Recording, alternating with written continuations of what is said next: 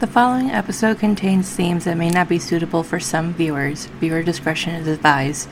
If you or someone you know is struggling or in crisis, help is available. Call or text 988 or chat on 988lifeline.org. Welcome back to another episode of the Abby Normal Podcast. I am your host, Aaliyah. And I'm Emily. Yep, this is the second week in a row we've got my sister Emily on the podcast.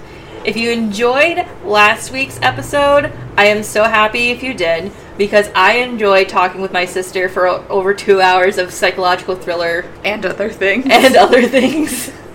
Because we have, you could tell we're sisters. We just go off on random tangents when we're trying to stick to one topic. It's that ADHD brain. Right? I actually found, I don't know if you were there when Dad told me that he had adult ADHD, or he got diagnosed with that. It makes sense.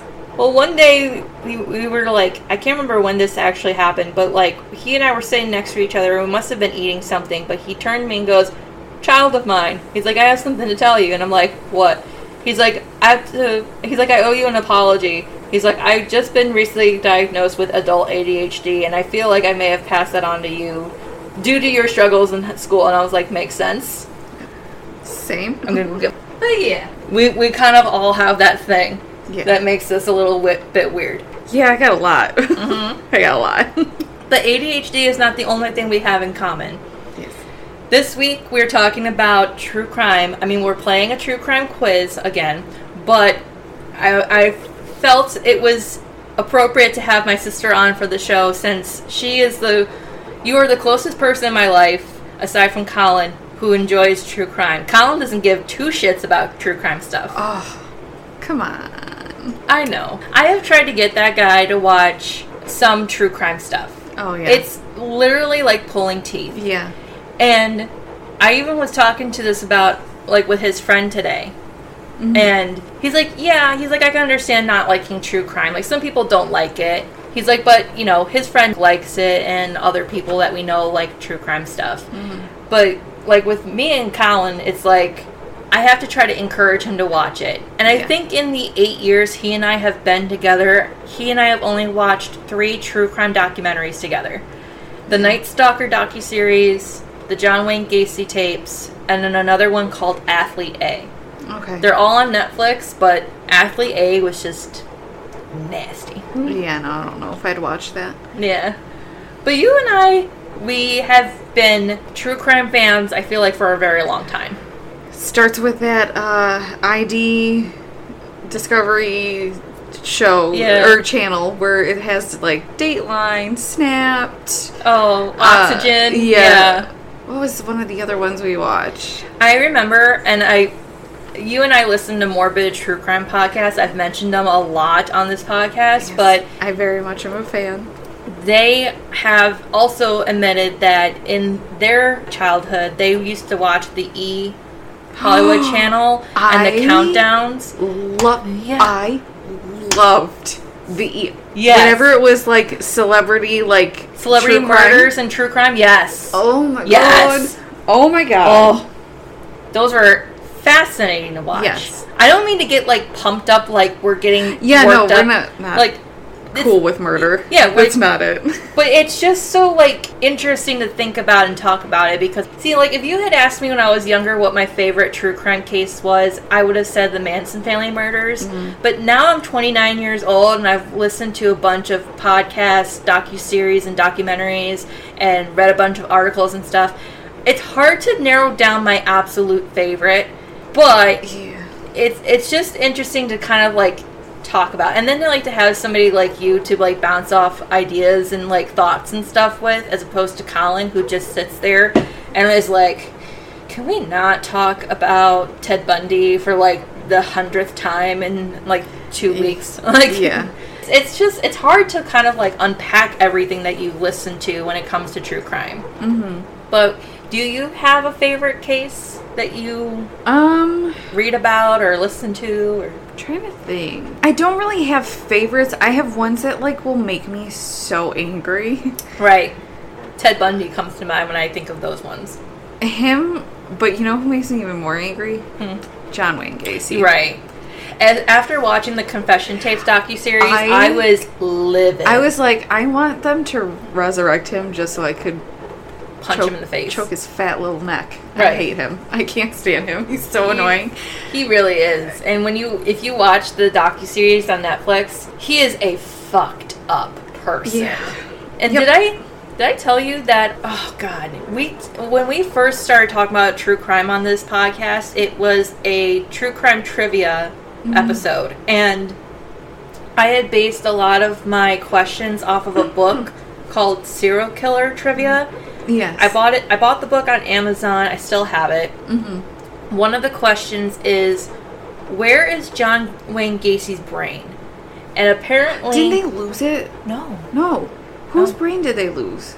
Wasn't there one that they kept it because they wanted to look and see... Was it Ted Bundy? No, Ted Bundy wasn't. I don't think it was Ted Bundy, but John Wayne Gacy's brain...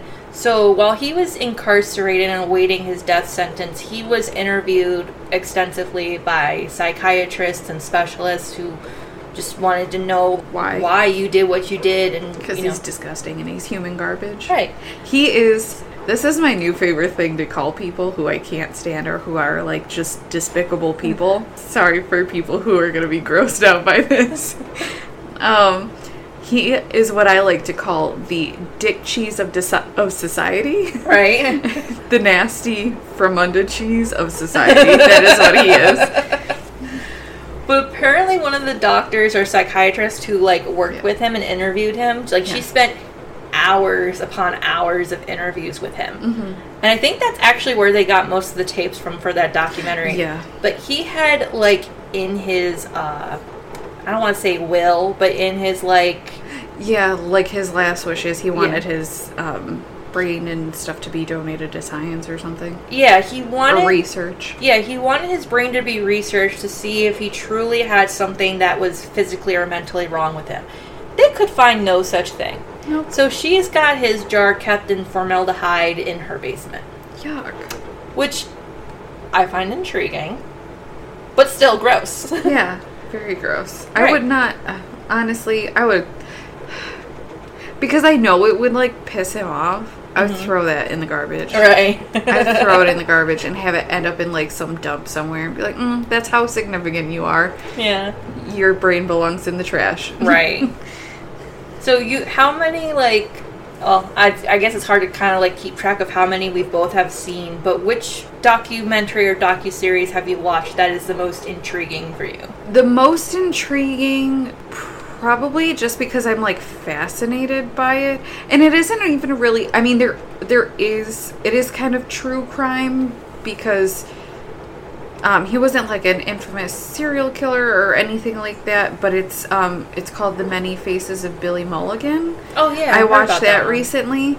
He had dissociative identity disorder, or so they believe. Okay. It's very much like heavily debated. That's where like a majority. I mean, they touch on the crimes that he committed, but a lot of it is very much like the polarizing like opinions of like people, and not just like everyday people, but like people within like the psychology community, like you know, psychologists and psychiatrists who absolutely wholeheartedly believe that he had dissociative identity disorder. Right.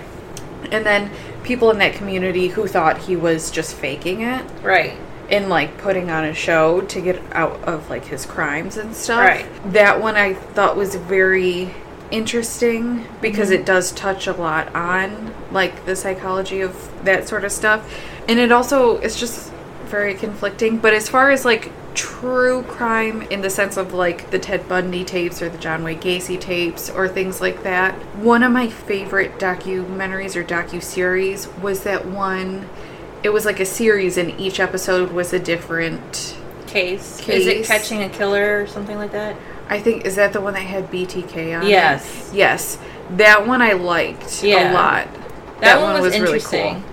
And I remember that one too. They also had like Eileen Wuornos in it. Yes. That one was an interesting one too.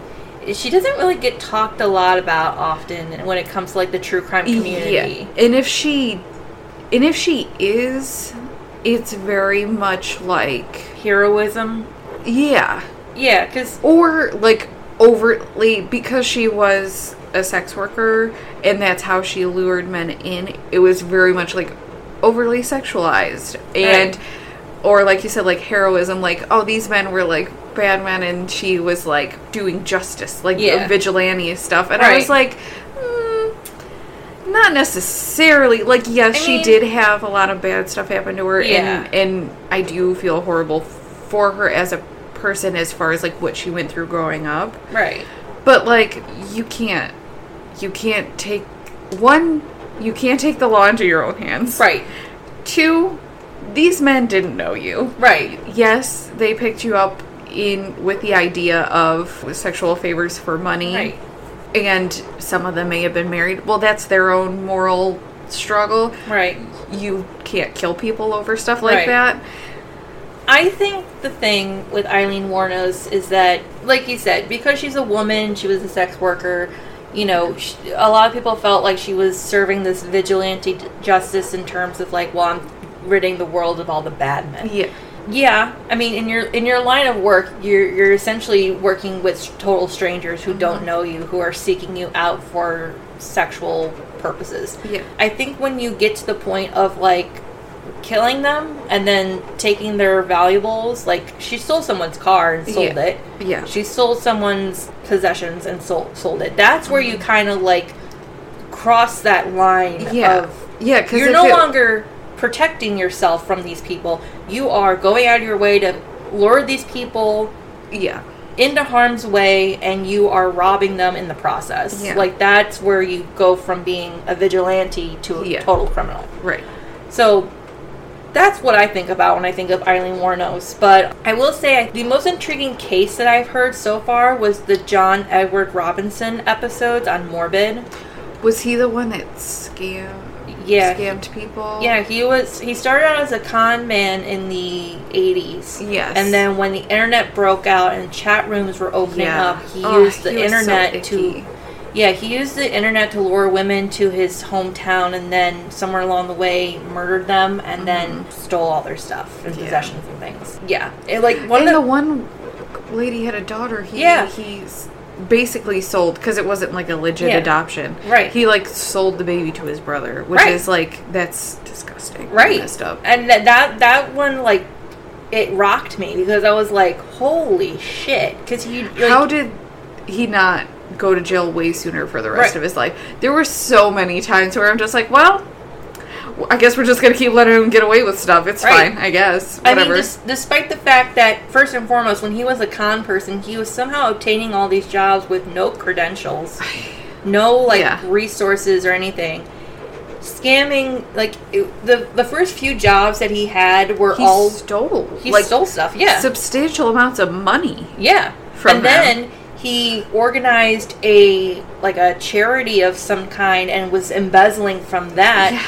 And then from there, he's like, okay, well, I'm going to start a program that is going to help young women turn their lives around and, get better. And what does he end up doing with that? He picks these women up, kills them along the way. Yeah. And not even before, he makes them sign things. It's pretty much sign over everything, did Yeah.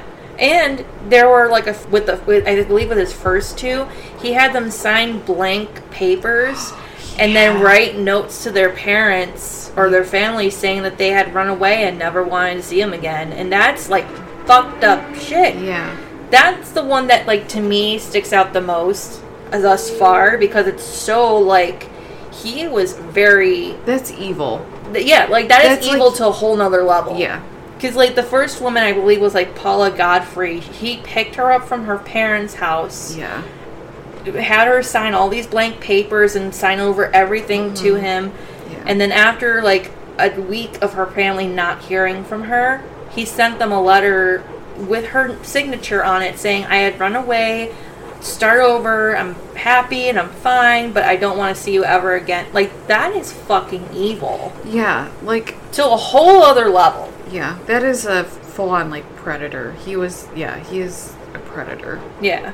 But I will say, in terms of true crime documentaries, I think the most intriguing one I have seen so far and I mentioned it a couple times on the podcast, but it's called Murder Among the Mormons. I have started it. Okay. I've watched, it's a series, right? Yeah, it's like I think it's a 4-part series. Yeah. I finished the first episode. I'm on the second one, but I haven't, I literally started the next episode, paused it, and haven't started it up again. Right. But I will say it was one of those cases that I went into not knowing anything about it. I just saw the title, Murder Among the Mormons, and I watched the trailer, and I was like, oh, this is going to be some shady shit that involves the Mormon church, and it's going to unravel everything about that religion. And it ended up taking a total left turn, like we mentioned in the last episode, and it blindsides you with the truth, and it's like, holy shit.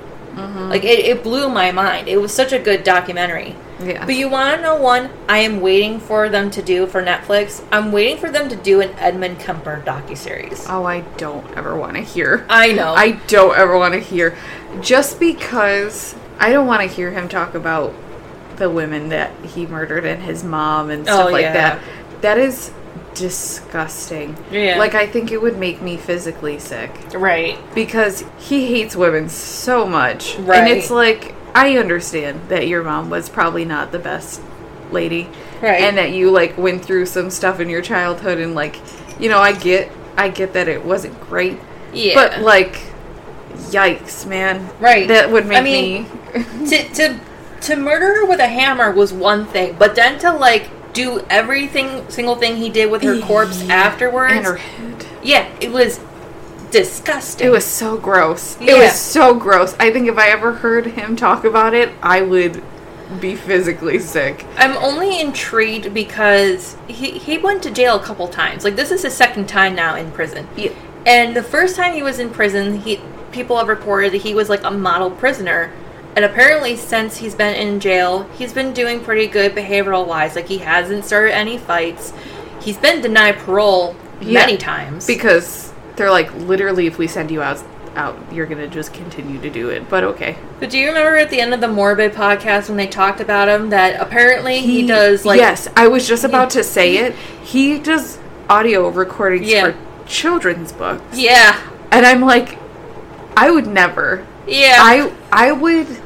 That's too much. That's going down a completely different path in life from what you were originally doing. That's too much.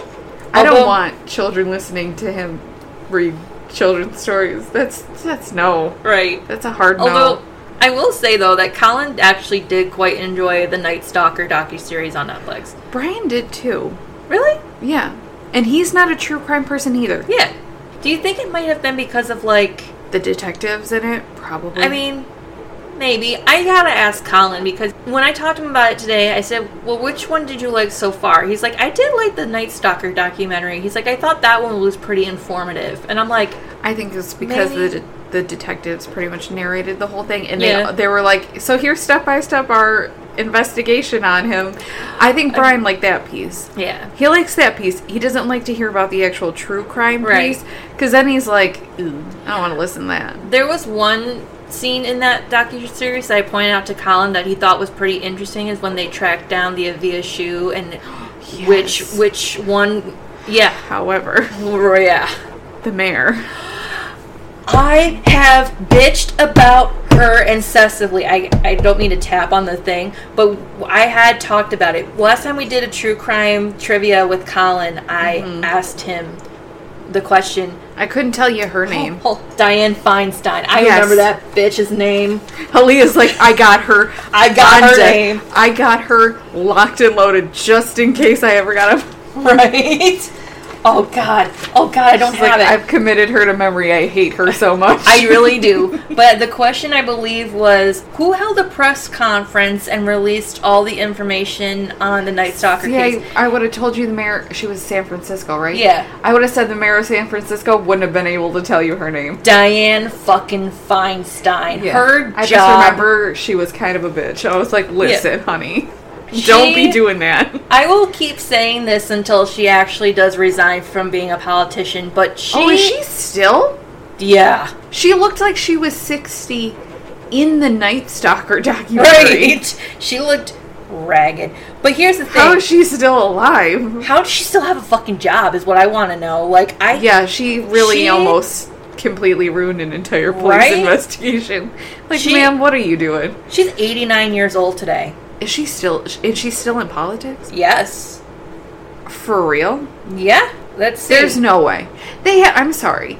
Can I just... I know this isn't a political podcast. Right. But can I just make a statement? Sure. There needs to be a cap. Yes. An age cap on how old you can be and still serving in politics. We should not have 89-year-olds serving in politics. Right. There's got to be a fucking cap. There should be a cap. 65. Yeah. Like 65 should be the cap. That is the retirement age. Yeah, that is the standard retirement age almost across the board in America. That should be the same policy for politics. Yeah, you can't be in your 80s and dictating other people's lives. Right. Supreme Court. Right. I'm just saying. But Dianne Feinstein should have lost her fucking job when she had that press conference. She should have fucking resigned at that point. What do they call it? Interfering with police investigations. Yes. You can go to jail for that. That's otherwise an offense. She should have been in a lot more trouble. Right. Did someone not warn... No, they told her, right? Didn't someone warn her not to... Well, here's the thing. Because the Night Stalker case happened in multiple jurisdictions in the state of California... It didn't get to them not to release everything. Not really. And I mean, when it came to the city of San Francisco, they had their own jurisdiction but it wasn't the main two detectives who had consulted with her not to hold this press conference. I think she just kind of like did it on her own fruition, thinking that the people need to know what the police know, and not fully realizing the severity of her actions. It's like Carrillo, I'm sorry, I apologize. Gil Carrillo. Or Carrillo. With a C, sorry. I apologize. But yeah, she should have known the severity of her actions there. And I feel like because she just... Because after she just went on TV and started saying things. And then she was like, peace out, guys. Yeah. Like, what? And because of that... Sorry, I made the okay. audio thing jump. I do a lot worse on this, so I'm totally okay with that. But, like... After she gave that press conference, and Richard Ramirez was watching this, he tossed the shoes over the Golden State Bridge. Almost could have completely... And they never recovered those sneakers. Could have completely screwed up the investigation 100%. They never found those sneakers. Yeah. I was so fucking pissed. Yeah. I was like, can you not be a politician anymore? Yeah. Like, can we just stop? Can you just not? Right? When I get really passionate about stuff and I talk so much, my throat dries out, so I have to take sips of water. No, you're good. You're good. All right, so I feel like we've talked enough about true crime. We'll go and get into the quiz. So when we do true crime trivia, usually me or Colin will conduct a series of general questions about true crime. Today, I decided to do something a little bit different. So we haven't fully talked about cults except from last week's episode when we talked about psychological thrillers. But we are going to be talking about cults a little bit in this trivia case. Yay! Or not case, but trivia quiz game. So I've conducted about 15 questions of different cults. And we did talk about this before we came on the podcast. I'm going to give you 3 chances to try to guess the answer. If you can't get it by then, you don't get a point. Okay. And I will tell you what the answer is. But if you truly don't know, you don't want to think too hard about it, then you can just tell me, I don't know, pass, and I'll tell you the answer. Okay. But then we can probably talk about them along the way. Because some of these are very interesting, and especially with the Keep Sweet, Pray, and Obey docuseries that just came out last month. Yes. That's nasty. It is very much so. I was at a wedding shower a couple weeks ago, and I heard someone mention, oh yeah, something about this documentary about the FLDS church, and I was like, you mean Keep Sweet, or was it Keep Sweet, Pray, and Obey? Yes. And they're like, yeah. I'm like, oh, I fucking loved watching that. I was like, oh, it was so good. I know, and you know how, it's gotta be weird for people on the receiving end of those situations where you're just out in public and then all of a sudden you hear somebody mention a little bit about true crime, be like, you want to talk about true crime? I can talk about true crime for hours. Yeah, no. Colin gets worried anytime we go anywhere, and if he's like, don't mention Ted Bundy to Aaliyah. And then if I pop up and be like, let's talk about fucking Ted Bundy for 10 hours. Let's complain about Ted Bundy for eternity, because right. that man. Let's never let that man rest, because he is the worst. He is the absolute worst. I can go on for hours, but I'm not going to go there. I feel the same way about BTK and John Wayne Gacy. You know what's funny? The way that most people, especially Ash and Elena from Morbid, the way they feel about BTK is the same way I feel about Arthur Shawcross. I did a 2-part episode on his case on the podcast. Disgusting. He is disgusting. But you want to know the thing that really irked me? And a lot of people do this. It's not just serial killers. It's people in everyday life. But when they over-exaggerate certain things about themselves to try to make themselves sound interesting, and you can just tell, it's not. Like BTK, he over-exaggerated a lot of things about his past that were just absolutely not true. Yeah. And there is a documentary on Netflix called Interview with a Serial Killer, I believe. I did not like that documentary. No. First of all, it's informative about the case. That's the only thing I like about that documentary. The only thing that really ticked me off was the aftermath. After his arrest, after his trial, with his family, they would send in specialists, psychiatrists, people to actually sit down and interview and talk to him. And he would just create these episodes where he was going under hypnosis and reliving these things that didn't happen in his life. And it's these doctors are eating this shit up. Oh yeah. We've just proved that this guy has multiple personality disorder, or he's got he was sexually abused as a child. It's no, he wasn't. No. He's just a disgusting individual who knows how to play the system. Right. For a guy who had a low IQ, he knew how to fucking play people. And the thing that really, solidifies it for me, and I covered this on our podcast, but even when he was, after he was arrested and in jail and was alive, he would conduct interviews from prison. And depending on who was interviewing him, he would try to spin, so many different stories. Mm-hmm. So if he had male interviewers, he would talk about the time he supposedly served in war. Which, by the way, never served time in the military. Nope. He was stationed at a facility in Kentucky. He never went overseas or anything. Yeah.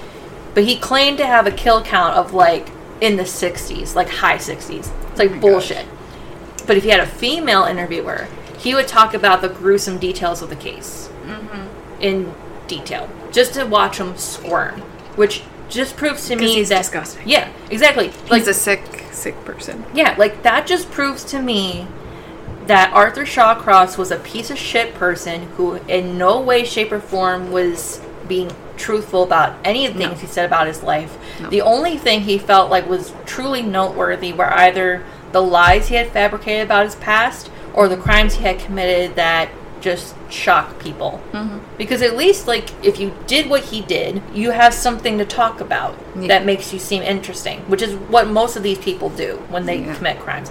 I hate to go off topic again, we do all the time, but he's just one of those cases that really fucking irks me. Yeah. And because it's a local one for us, it's even more shameful. I currently live near where the last body, where they caught him. Oh, where they caught him? Northampton Park. Okay. Yeah. I'm not that far from Northampton Park. I'm literally 10-15 minutes away. Yeah, so like I mentioned in that podcast, I would recommend going to check out those episodes because I try to cover as much as I can. So he would pick up most of his victims on Lyle Avenue, and then he would dump their bodies somewhere on the Genesee River, along the Genesee River. Mm-hmm. One of those places was Turning Point Park, over off of Lake Avenue. Yeah. My friends used to go hiking there all the time, and I did not realize that was one of those places until I started looking into that case. Yeah. And I was I used to go hiking there. Now that just makes me feel weird about being there. Yeah, I've been to Northampton Park, and I'm just we used to go sledding there. Really? With Aunt Joanne. Oh no. And I don't know if he was caught there, but it was there was someone flying a plane or a helicopter, and they saw him trying to, like, dump a body? Because there's, like, a little bridge. Well, they believed he was either urinating or masturbating on that bridge. Yeah. Yeah. So they were like, hey, let's go talk to this person because they're just hanging around in this place where we just found a body not too long ago. Yeah. So, and one of the FBI profilers even said that your suspect is more than likely going back to the crime scenes and reliving those moments. Oh, so they followed up, and there he was. Yeah. Which is creepy. Yeah. And then I was like, that's kind of disgusting. Mm-hmm. kind of taints any type of memory I have of that place. I don't know if I mentioned this in that episode, but you remember Krista's first apartment with Carlos? Yes. So Emily's best friend Krista and Colin's best friend Carlos are a couple, and their first apartment together was right next door from Arthur Shawcross's apartment building. Was it really? Yeah. And you want to know something even creepier? So across from the building used to be the Genesee Hospital. Yeah. You and I were born there. A lot of people we know were born there. Our aunt worked there for a little bit. She was in the emergency room. Aunt Joanne? Mm-hmm. Colin's Aunt Sue worked there too as a nurse. Mm-hmm. And it has since been closed down and has been demolished, and they're rebuilding a new facility. But at one point in time, Aunt Sue said, oh yeah, Arthur Shawcross used to go there all the time for the cafeteria food. We'd see him in passing. He came in every day and ate the cafeteria food. Yuck. Yeah. But I'm sitting there listening to her talk about this. I'm like, you saw a serial killer in your hospital cafeteria and you didn't even know? She's like, no. She's like, none of us knew. She's like, anybody who talked to Arthur Shawcross then didn't think that he would be capable of it because of how, the type of person he was. Mm-hmm. He wasn't all that bright. He wasn't, like, the most healthiest guy. He was, like, out of shape. Yeah. But nobody thought he was that kind of, like, person. They just thought that, mm-hmm. like, Edmund Kemper, he was just a guy who liked to impress people or liked to shoot the shit. Mm-hmm. But that hearing that about him was like, oh, that's jarring. Yeah. All right, so let's get to the quiz. I know. It's okay. I know, this is fun, though. I mean, like I said, I like having somebody on the podcast that I can talk about this stuff to because it's fun to, like, I almost said dissect, but I was like, no, that's not right. Unpacking is more of the term I'm looking for. Yeah. Alrighty, question 1. And I'm probably going to butcher the name of this cult, and I shouldn't apologize because they're bad people, but what type of chemical did Shinriko release into a subway in 1995? The year you were born. Was it anthrax? No. No? Mm-mm. Oh, what is it? I was going to say, have you ever heard of the Shinriko? Yeah. Okay. Because I only heard about it a couple times in, like, the Crime Countdown podcast. Yeah. Oh my god. I know this because I heard something about them not too long ago. I think it was maybe on, I don't know. I listened to. It's bad. I have like maybe like 10 to 12 podcasts that I listen to on rotation. Yeah. And I'm thinking it's 12. Because I have 1, 2, 3. I think only like 3 of them are non-true crime. Okay. And then the rest are. And I'm like, wow, that's a problem. But, what was it? Not like mustard gas or anything, was it? It is a type of gas, but I don't think it's mustard gas. I have one more guess. Yeah, I was going to say, you got one more. Was carbon monoxide? No. No. It was sarin gas. Sarin gas, what is that? I don't know. Let me look that up. But they released it onto a subway in Japan in 1995, which is the year you were born. Oh, God. That's not. So, sarin is an extremely toxic synthetic organophosphorus compound. It's a colorless, odorless liquid and is used as a chemical weapon due to its extreme potency as a nerve agent. Oh. Yeah, it was not fun. Okay, well, I didn't get a point on that one because I'm like, I have no clue. Oh, God, I've heard of them, but I couldn't tell you anything about, like, what kind of gas they use. There are still people in, like... Yeah, they're still active. I mean, their leader has since been arrested and put away, but their cult is still currently active. Some of these are still active today. Yeah. This next one we actually talked about in the last episode. Oh, but yeah. What was the name of the congressman who visited the People's Temple in 1955? The People's Temple was Jonestown. Yeah. God, these are hard. Are they? The name of the congressman. Yeah. So a congressman from California flew to Guyana with a news crew to observe the community that Jones had built. And somewhere along the way, some of his people were sneaking messages to the congressman or telling him everything that was going on there. Yeah. And this got back to Jim Jones, and that's when he decided, okay, the congressman needs to leave. Yeah. And we are all finally going to die together. Yeah. Which is fucked up. Can I have a hint? It's hard to say without really giving much away. I mean, because I aside from this instance, I don't really know the anything about him. Yeah. Oh no. I can only say he has the same name as a zodiac sign. I'm like going through the zodiacs, like which one sounds like a legit name? Yeah. So, do you give up, or do you want to try to guess? Lord, I'm trying to think of what name sounds like a zodiac sign. I don't know. Okay, well, you've got Capricorn, Aquarius, Pisces. I think Gemini's next. I might be wrong. Taurus. Scorpio, Leo. Oh, Leo? Yeah, Leo. Leopold Blue? No. Leo. What the heck? Is it like a white person name? Just like a generic white person? Generic.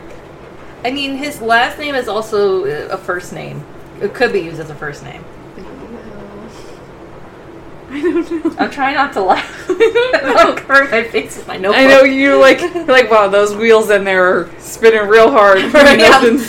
I'm watching the wheels turn behind your eyes, and I was like, oh my god, did I make this? Do you want me to tell you? Yeah, I already lost a point, I think. Leo Ryan. Oh, jeez. So yeah, Congressman Leo Ryan, they were told to leave. And him and the film crew tried to leave on the plane. Like you mentioned in the last episode, there was a movie that had shot a similar scene in which the news crew, they tried to leave, and Jones's men came and shot them before they were able to take off. Yeah. Okay, number 3. This one, I'm hoping you'll know. What true crime cult case is related to the cursed film Rosemary's Baby? Not the Manson one. Yeah. Oh, is it the Manson? Yeah, the Manson family. That's what I thought. So, Roman Polanski, who was the director of Rosemary's Baby, his wife Sharon Tate, and her friends all were killed by Manson's followers. Yes. It's been adapted a lot in other films and movies, so it's weird because it's a true crime case, and we did do an episode also about true crime cases adapted into movies and films or TV shows. But when they do something like that, I don't know. I don't want to say it's in bad taste, but it almost kind of is when you kind of like popularize it. Yeah. You know what I mean? Yeah. Like, have you seen that show yet? The thing about Pam? I have not. No. It is odd. And then, I mean, we're recording this like the week after like Morbid recorded some, like they did an episode last week where they interviewed with the writer of the book Bone Deep that covers that case. Mm-hmm. And they asked him like, how did you feel about the show? And he's like, I thought it was odd. He's like, I thought it was odd that it was told from the point of view of Pam. Yeah. He's like, but then when you like watch it more towards like the middle and end, it starts to kind of make sense, and it's, you know, starts to become more interesting. Mm-hmm. So I was like, okay. All right. Interesting. Okay. So number 4. What was the name of the spacecraft Marshall Applewhite predicted would carry Heaven's Gate members to the next level of existence? That's an odd one. Like that cult itself. Something Bob, right? Yeah. I almost thought you had said it because I could see your lips moving, and I'm like, it's something Bob, and I can't remember what the first half is. It's essentially a comet, but Haley Bob? No, not Haley. Hale Bob. Hale Bob. Yeah. So yeah, for the rest of the people, it was just a comet that was passing through our atmosphere. Yeah. To Marshall Applewhite and the rest of the Heaven's Gate followers, it was a spacecraft. But yeah, I thought that the whole Heaven's Gate thing is Don't odd. like my toes. It's another cult that is still currently active to this day, and its website apparently is still up and running. And then I think it was you that told me that Bailey Sarian actually has a copy of like their manuscript or handbook. Yeah, of some kind. She found it. Where did she find it? Maybe online. Someone was selling it. Really? Online or something like that, like the actual like book that you would get when you would join. That is odd. And I'm like, I kind of want to read that. Oh boy. Okay. Number 5. What was the name of the commune that headquartered the Branch Davidians? Your eyes got wide for a little bit. I'm like, oh god, did I stump her again? The compound had a name? Yeah, so their compound, well, I shouldn't say compound, but their commune, you've seen the structure. It's like a series of buildings, kind of like in like this gated commune, almost. It was built on a piece of property that was part of like a whole compound thing. Yeah. It had a name. It was a ranch, wasn't it? Yeah, something like that. Ranch. Was it something ranch? Oh, no. No. Oh my. I'm not doing good. I'm not doing good. It's okay. It's alright. I think I've got other easier ones in here. I think. Alright. Does it have to do with Waco or anything with Waco? No, the name Waco's not in it. Okay. Do you want me to tell you? Yeah. It's called Mount Carmel. I am sorry! What? I know. I feel like that makes no sense, but okay. Okay. Mount Carmel. Are Okay. you kidding? I didn't know much about this cult until I started doing research for this podcast for the questions, but actress Allison Mack was a master in witch cult. Nexium. Yes. She's the one who branded people. Yeah. So bad. So gross. That's an odd one. Man was straight up trying to have orgies. Yeah. Here's the thing. You know what? We won't go there. Okay. It's another tangent that we just don't need to go on. Okay. I mean, I feel like I don't know. I'm not gonna. Do you think? Ew. Do you know what I'm saying? What? It's the things that men will do. Yeah. To get some. Right. And I mean, and they somehow think that they're the superior gender, but it's. But here's the thing: for you to have to go to that extreme just to get laid, it says really a lot about you. Not only does it say a lot about you, but what it says to the rest of the world is that's fucking gross. Yeah. Like if you weren't already disgusting before, you're sickening now. Yeah. Like not in a good RuPaul way. Yeah. Like, haha, funny. Yeah, not sickening. Yeah. Number 7. The Order of the Solar Temple based their ideals on what? I feel like you've heard of them. Yes. Okay. That's, The Order of the Solar Temple. That was the mom and the daughter, right? I don't know.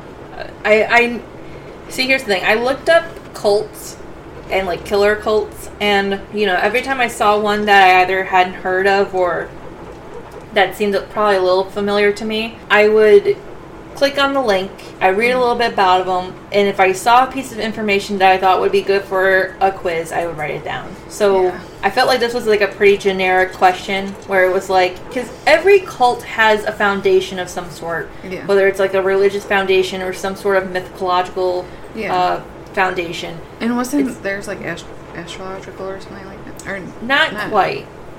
Well, like it had to do with like Heaven's Gate was astrological because of the whole Hale-Bopp comet thing. Yes.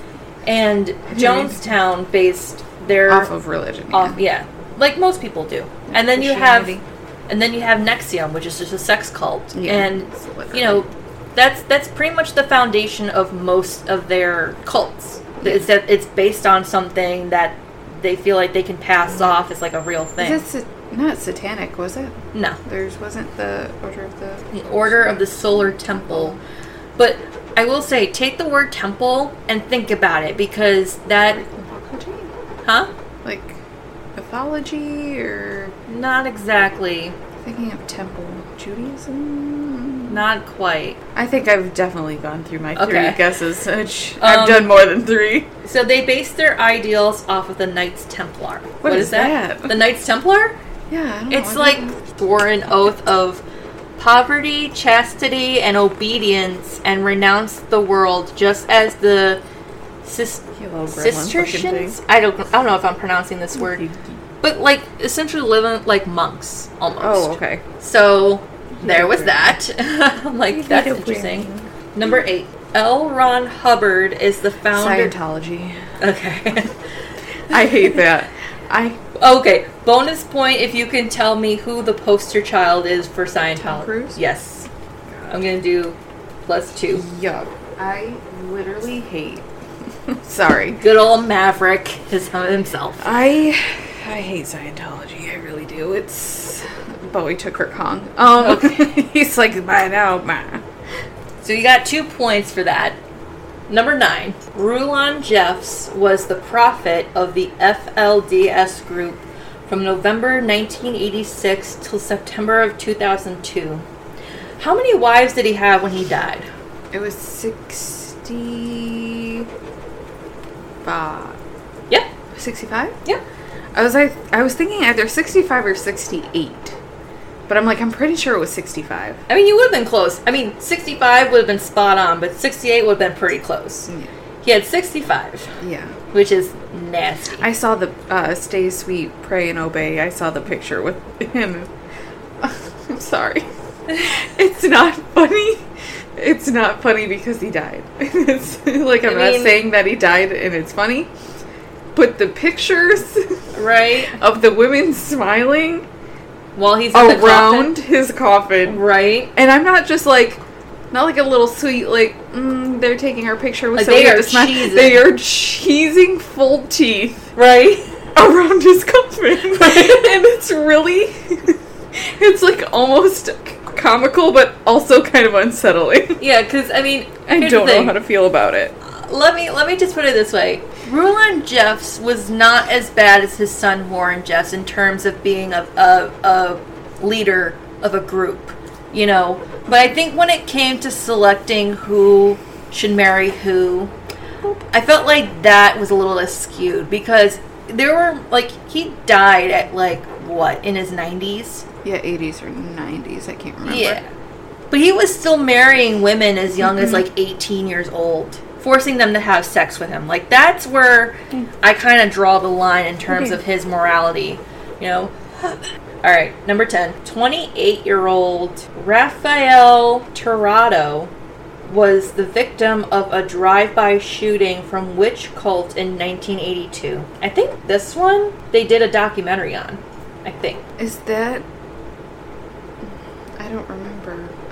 Is that the one in Mexico? No. In fact, I think the one you're thinking of is going to be the next question. But it's not this one. Okay. Is it in the United States? Mm-hmm. Oh, it is. I don't know. Okay. You want me to tell you? I'm already down so many points. It's okay.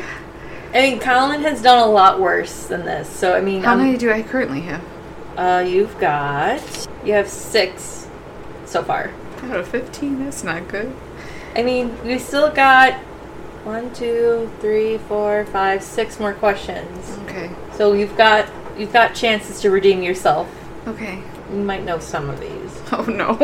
I'm like, I didn't even know some of these, but Oh boy. Do you want me to tell you this one? Yeah. The Chicago Rippers, aka the Ripper Crew. That wasn't the guy. I think. Did they talk about him on Morbid? I think they did. I know they talked about him on Crime Countdown, but I don't know. Was it the sacrifice? Did they do sacrifices too, or no? Something like that. I think to a degree. I don't remember. Number 11. Mark Kilroy was a victim of which ritualistic torture by who? Now, here's the thing. I couldn't find the name. I don't know why they don't really talk about the name of this cult specifically. Yeah. It's more affiliated by the name of their leader. Oh, I don't know the name of the leader. Oh, God, okay. I just know it was a ranch in Mexico. He was abducted, and then they did like a sacrifice. Yeah. Like a sacrificial killing. Yeah, sacrificial killing, and then resulting in the dismemberment of his body, yeah. Yeah. It was terrible. The leader's name was Adolfo Constanzo. And I believe the group was called the Narco-Satanists. Oh, yeah. Which is a weird name. Number 12. Which cult is known to have committed the world's second largest mass suicide? This is a lengthy name, too. Which is odd. Oh, is that the one in Canada? No, that's not the one in Canada. I don't know, Hang on. One in Canada? Or no, that's Hilltop, isn't it? Hilltop's Canada, I think. God, you're typing. Yeah, because it's a lengthy freaking name. Oh, no, it's not in Canada. Southwestern Uganda. Whenever you say Uganda, all I can think of is Book of Mormon. Okay. Uganda? Where's that? Anyway. Quotable. So good. Oh, God. Want me to tell you? Because it's a lengthy name. I don't expect anybody to remember the name of this group. Okay. The Movement for the Restoration of the Ten Commandments of God. Right? I feel like I may have heard of that, but I couldn't even tell you if I actually have. It was a family that had, like, mostly female kids and grandkids and nieces, and apparently the father was molesting most of them and had killed some of them and had stored their bodies in his house. Ew. Yeah. I believe that's what happened here. Rose McGowan and Joaquin Phoenix were born into which group? Oh, I know this one. Yeah, which I knew of Joaquin Phoenix. Rose McGowan, wasn't she the friend in Scream? Sydney's friend? Yes. Which is interesting. It was in... Oh, God, what was it? Something... They kind of went by two different names. Oh, my God. I've heard of them, and I can't think of what the good name is. Hold on. Let me think for a second. Oh, no, that's the Canadian... I can't... I almost said Hillsong, but that's not it. No. Although I don't know if Joaquin Phoenix is considered Canadian. I'm not sure. Do you want me to tell you? Yeah, I don't think it's Hillsong. Okay. I think it's in California, isn't it? I think so, yeah. Yeah. But they did travel, too, so... Shoot. They were called the Children of God, also known as Family International. Yes. Yes. God. I think... One of the podcasts? It was either Jared Leto... Oh, really? Or Brendan Urie from Panic at the Disco were... Also born in that? Yeah. Oh, wow. Yeah. There's interesting. Like a couple of people who are in Hollywood now who are like raised in that. That is interesting. I'm thinking it was maybe Jared Leto because during one of his acceptance speeches for like an award, he talked about how his mom like got him and his brother out. Like she ran away from the cult with him and his brother. Okay. That's interesting. I didn't know that. Maybe it was... I think so, but I don't remember. Alright, number 14. And I'm gonna go slow because this name is gonna be hard to pronounce, but let me see if I can wing it. So, Mystic Bhagwan Sri Rajneesh had a reputation of being what? Have you ever seen the docuseries Wild Wild Country on Netflix? I have not. Okay, because that's what the docuseries is based off. It's based off this guy. Was he supposed to be like a healer or no. Or like a... What do they call it in FLDS? A prophet? No. He was known as a guru of some sort. Oh, like a self-help or a mental health guru? Not exactly. Sex guru? Yeah, sex guru. Oh. I was like, listen, cults are about three things. Right. If they're money, religion of some sort, whether it's spirituality or like religion, and sex. It's gotta be like if they're not if they're not a religious leader or a like spiritual or like a MLM, like we were talking about, Nexium I think was like a MLM or some shit. Yeah, like a pyramid scheme. Yeah. Then it's about sex. Money, one power, of the three. and sex. Literally. One of the three. Right.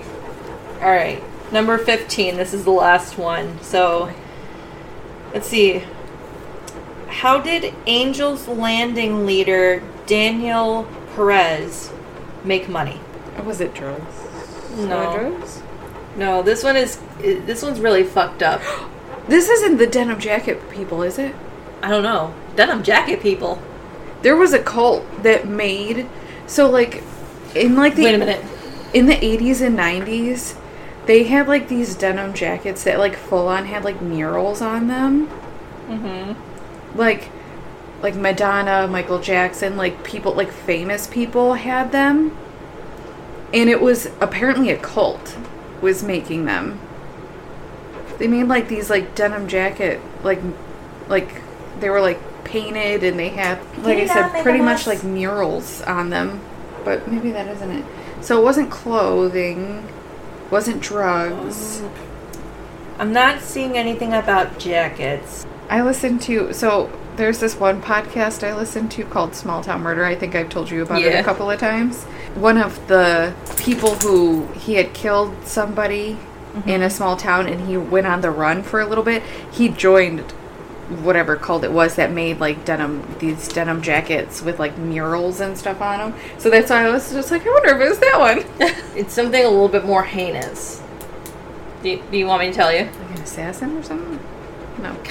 Well, not assassinations, but I don't know how to say this without giving anything away. But other serial killers have done this, and I mean not just cult leaders, but serial killers also. Like pawning off stuff from people that they killed, or not quite. Okay, so I mean I don't want to say not quite because they weren't essentially taking their possessions and reselling them, but they would hurt people pretty badly. Oh. Yeah, like beat people up for money. It's hard. Again, it's hard to say. Like Do you want me? People? You want me to rob tell you? People? Think of Dorothea Puente. Oh. Yeah. Okay. So yeah, like kill people, but like steal their stuff. Like kill people and steal their stuff. Or like their life insurance and all that stuff. There you go. So what he would do is he would take life insurance policies out on his followers and kill them. And then just collect the life insurance policy. Yeah. Like that was more than 3 guesses. So if you don't give me the point, that's fine. I'm going to give it to you because it's like, I mean, for those of you who don't know who Dorothea Puente was, she was a woman who ran boarding houses and would take these tenants in who the society would have deemed like, what do you call them? Not low risk, but like someone that people wouldn't necessarily check up on regularly. So, like, the homeless or the disabled or the elderly, like people who were elderly who maybe didn't have family, either didn't have family at all or, like, didn't have family nearby. Right. And she would, like, take their social security and put out life insurance policies on people. Yeah. Yuck. She was not a nice lady. So, let's see. I'm going to tally up. I did a really piss poor job. I can already tell. It's okay. I gave you 2 points for that Scientology one because that one is just. Have you seen the Leah Remini? Yes, I have. Okay. So it is unsettling. Yeah. You got 8 out of 15. It's not bad. That's about half. Yeah, I was gonna say half of 16 is 8. So I mean, it's a 50% is still an F, Leah. It's still a fail. It's okay though. So how did you feel about it overall? These questions were hard. I know, I'm sorry. It's okay. I mean, like I said, when I did research on these things, I didn't know over half of the cults that are on that quiz. So learning about them was interesting. Knowing a bit about their philosophy was even weirder. But yeah, I just thought those ones were like weird. Yeah. Especially, like we said, the FLDS docuseries that just came out was a bizarre one. And then, like, you and I have heard about the Manson family one a million times. Yeah. Jonestown's also another one we've heard a million times. Yeah. Which is just crazy. Heaven's Gate was probably, like, I wouldn't say the most non-violent, but... Well, they weren't outwardly violent Yeah. to people. But they were And they weren't violent prior to the mass suicide. Right. I think it's just the fact that, like, Bonnie Nettles, when she died, things kind of spiraled from there. Yeah. And maybe Marshall was trying to get a grip on things, running this cult without her. Yeah. And that's when things started to become a bit erratic with his philosophy. But he was probably kind of trying to, like, crack down on following these philosophies. Yeah. But one thing you and I had talked about a while back when we were thinking of, like, cults and stuff, a lot of times what cult leaders will do, and I don't understand why they do this, but they will predict an apocalyptic event. Tied in with an actual, like, public event that's going on either on a national or global scale, and then it happens...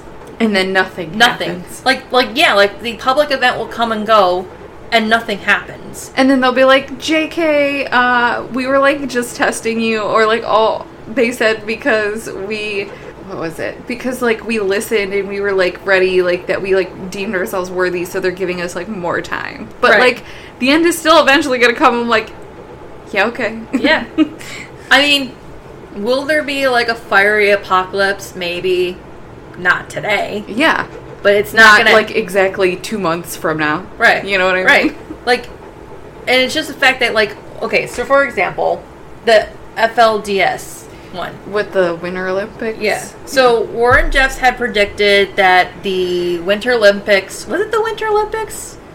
It was being held in Utah, and he predicted that if the Olympics was going to continue to take place in Utah, then that was going to be, like, the end of times for the Mormon religion. And they packed up all their shit in Salt Lake City, and they moved down to Short Creek.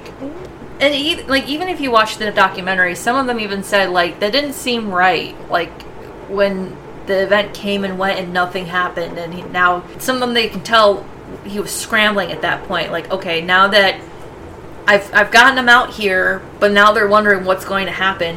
What do I do? And I think it was just so interesting, too, the way that they had kind of, like, it snowballs from there a bit. Because, you know what was really interesting for me when I watched that documentary? I hate to keep talking about that one in particular, but because it's the most recent, the most fresh in my mind, I think it's interesting that, like, the fact that the FLDS cult had kind of started at a pretty, like, early point in time. Mm-hmm. Before Warren was born, when Rulon Jeffs was still an active leader, and even people before him were active, they had built this, again, like a foundation. They had set up the rules, they had established a hierarchy, and they had laid out everything for their followers. Like, this is what is happening. This is how life works, essentially. And then Warren Jeffs comes along and fucks it all up. Yeah. It's like, how did we or they allow him to continue to fuck up like that? Like, not to say that anything that Rulon Jeffs or the people before him were doing anything right. Yeah. But how does somebody like Warren Jeffs go from taking a structured community into something way more darker than what it was already? Yeah. You know what I mean? Yeah.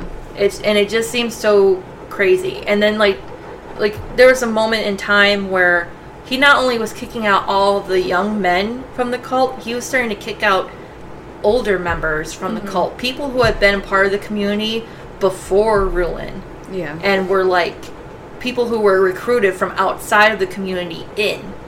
And because, like, here's the thing. It's scary how smart these people are. Yeah. Because Warren Jeffs was smart enough to recognize that those people that he was kicking out were in some way going to be able to influence the others to leave with them and say, hey, this is not what we're signing up for. And what Warren is doing is not good.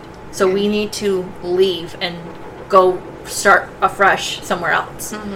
And I'm like surprised that it got to the point where it is even today, because it's still actively running. Yeah, and he's from jail even, still doing, like, sermons and stuff and meeting with people, like, over the phone, and... Right. It's insane. Right. It just doesn't make sense. It's odd. Mm-hmm. Is there anything you wanted to talk about before we signed off? Or? Not that I can think of. I don't know. Okay. I guess in terms of cult cases, is there anything that you find intriguing or scary? Like, I mean, there's a lot of things that are intriguing and scary about cults. Yeah. But is there anything that comes to mind? I understand how people like that can get, like, people to follow them because they're often, like, really good communicators. They're really persuasive. They're really good at, quote-unquote, making connections with people, because for the person that they're trying to convert and bring into their cult or group or whatever they present it as, their religion, for that person they're making a connection. I don't in any way, shape, or form believe that the person who is in charge actually is connected with any of these people. I feel like it is very, like, one-sided. Yeah. So I get how they can persuade people, because they'll also, like, target people who are, like, down on their luck, or who have been through traumatic events, or are lonely and need somewhere, like, a community to feel a part of, and things like that. But yeah, there is a psychology when it comes to how recruiters pick people. Yeah. It's almost like how, like, people who, like, are abusers in relationships, it's like that same type of thing where they know. They have, like, it's almost like a sixth sense of, like, people who they know are, like, easy to, like, target. Right. And so I get how. But there are some times, like, not that they're, like, my favorite cult, but, like, the one I am the most intrigued by is Heaven's Gate. Yeah. I just want to know, like, so, like, with Jonestown. Okay. And with, I think, like, even Hillsong and, like, some of the other, like, Children of God, it's all, FLDS is all religion-based. In religions that were, like, have been structured for a long time. So it's, like, I can see how they're like, well, it's just like this religion. And it's, like, but we're our own little group. We're, like, a family, blah, blah, blah. And that's how they, like, bring people in. I want to know how you get the pamphlet or you get the DVD or the video or whatever when you join Heaven's Gate and you listen to what is being said and you go, yeah, like, that makes sense. Yeah, like, what is it that Marshall Applewhite is saying in that creepy video that resonates with you? Like, what is it? That is the one that I'm just like, I'm so confused on how they got so many people to join, because I'm like, I listened to it and I'm like, huh? Right? You like what? Even when you listen to the people who, like, Scientologists, when they tell you, like, their entire God, I spiel, literally can't. That, I'm like, Heaven's Gate and Scientology are very, like, to me, they're, like, very, like, close. Yeah. Also, I also want to, like, I wanted to touch up on something that was interesting, because when like you said, when some cults are religion-based. Yeah. And most religions are based off of another one. Yeah. The oldest practicing religion in the world is Hinduism by, like, millions of years. The youngest practicing religion of about 2,000 years is Christianity. Yeah. Mormonism actually, like, is the most fairly recent, and that came about, like, what, in the 1800s? Well, maybe not that far back. I'm thinking, like, 18 or 1900s even. Yeah. They're fairly new, but even that is still... Mormon religion is somewhat of a Christian or Catholic-based religion.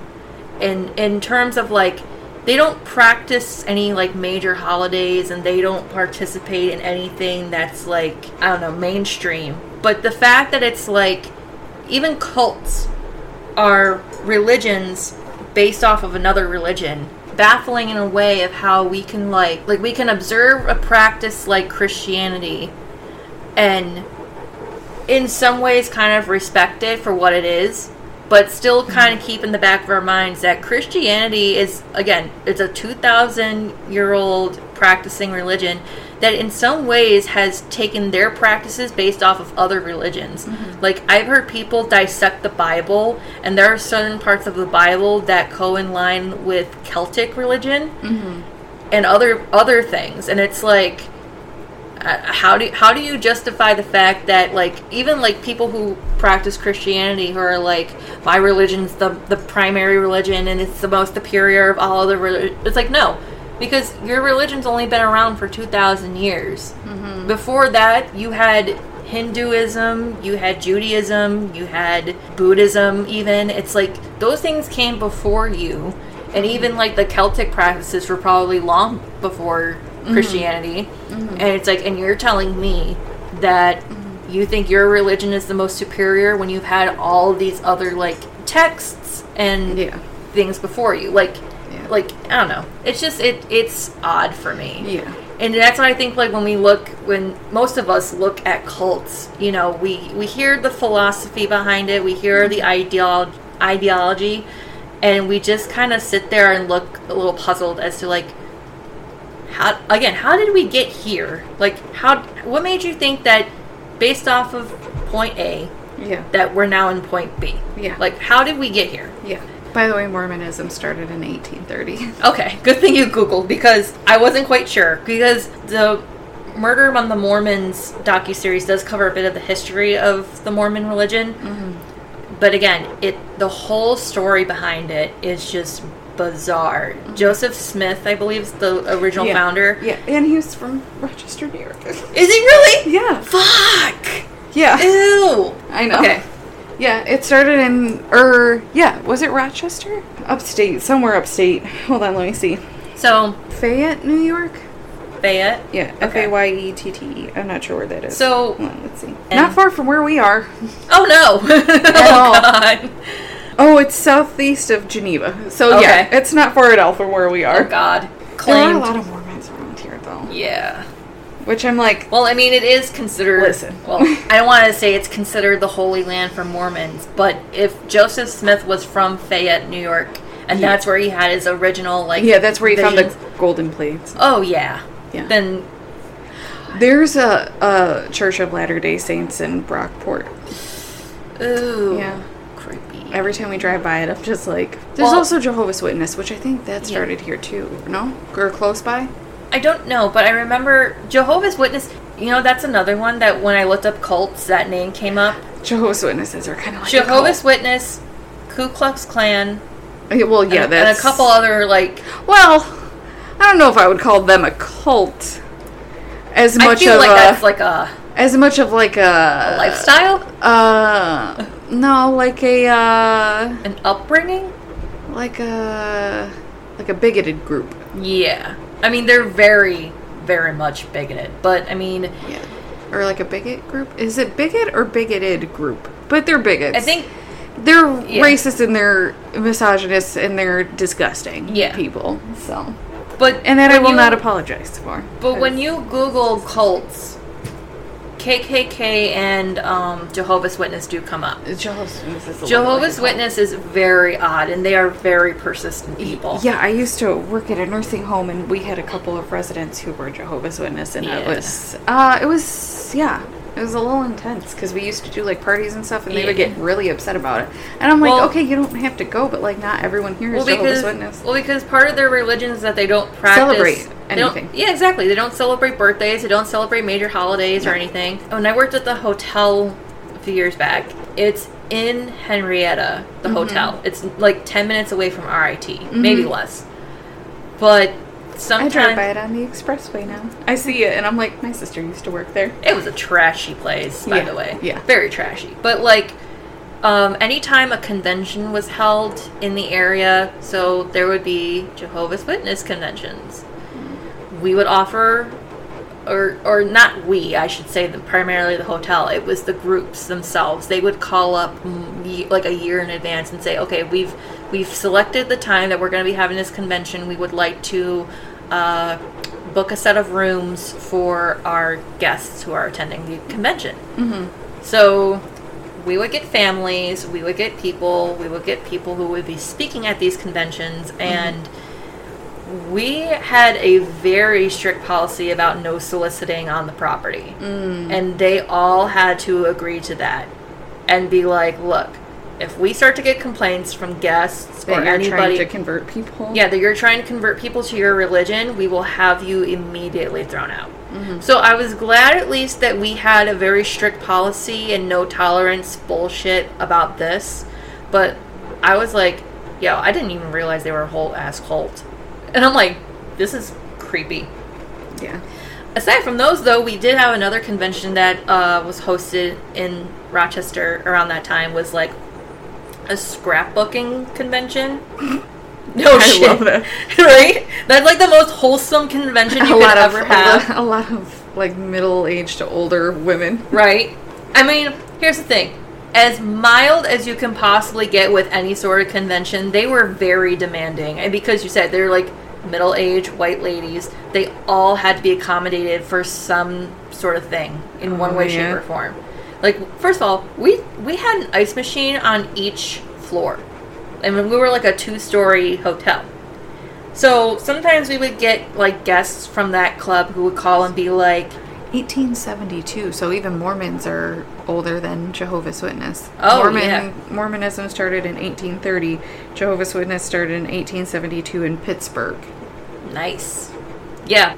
How do you feel about today's episode? I think it went well. I'm a little bit disappointed in myself about the quiz portion. I know, I'm sorry. Okay. That's okay. No, I'm mad at myself. I'm like, come on now. How about this? How about if we ever do... Redemption. Not only a redemption, if you ever want to do like a true crime trivia episode again, I'll have you be the quiz master. And you can stump me and yes, make me look like crap. No. That's okay. I'm okay.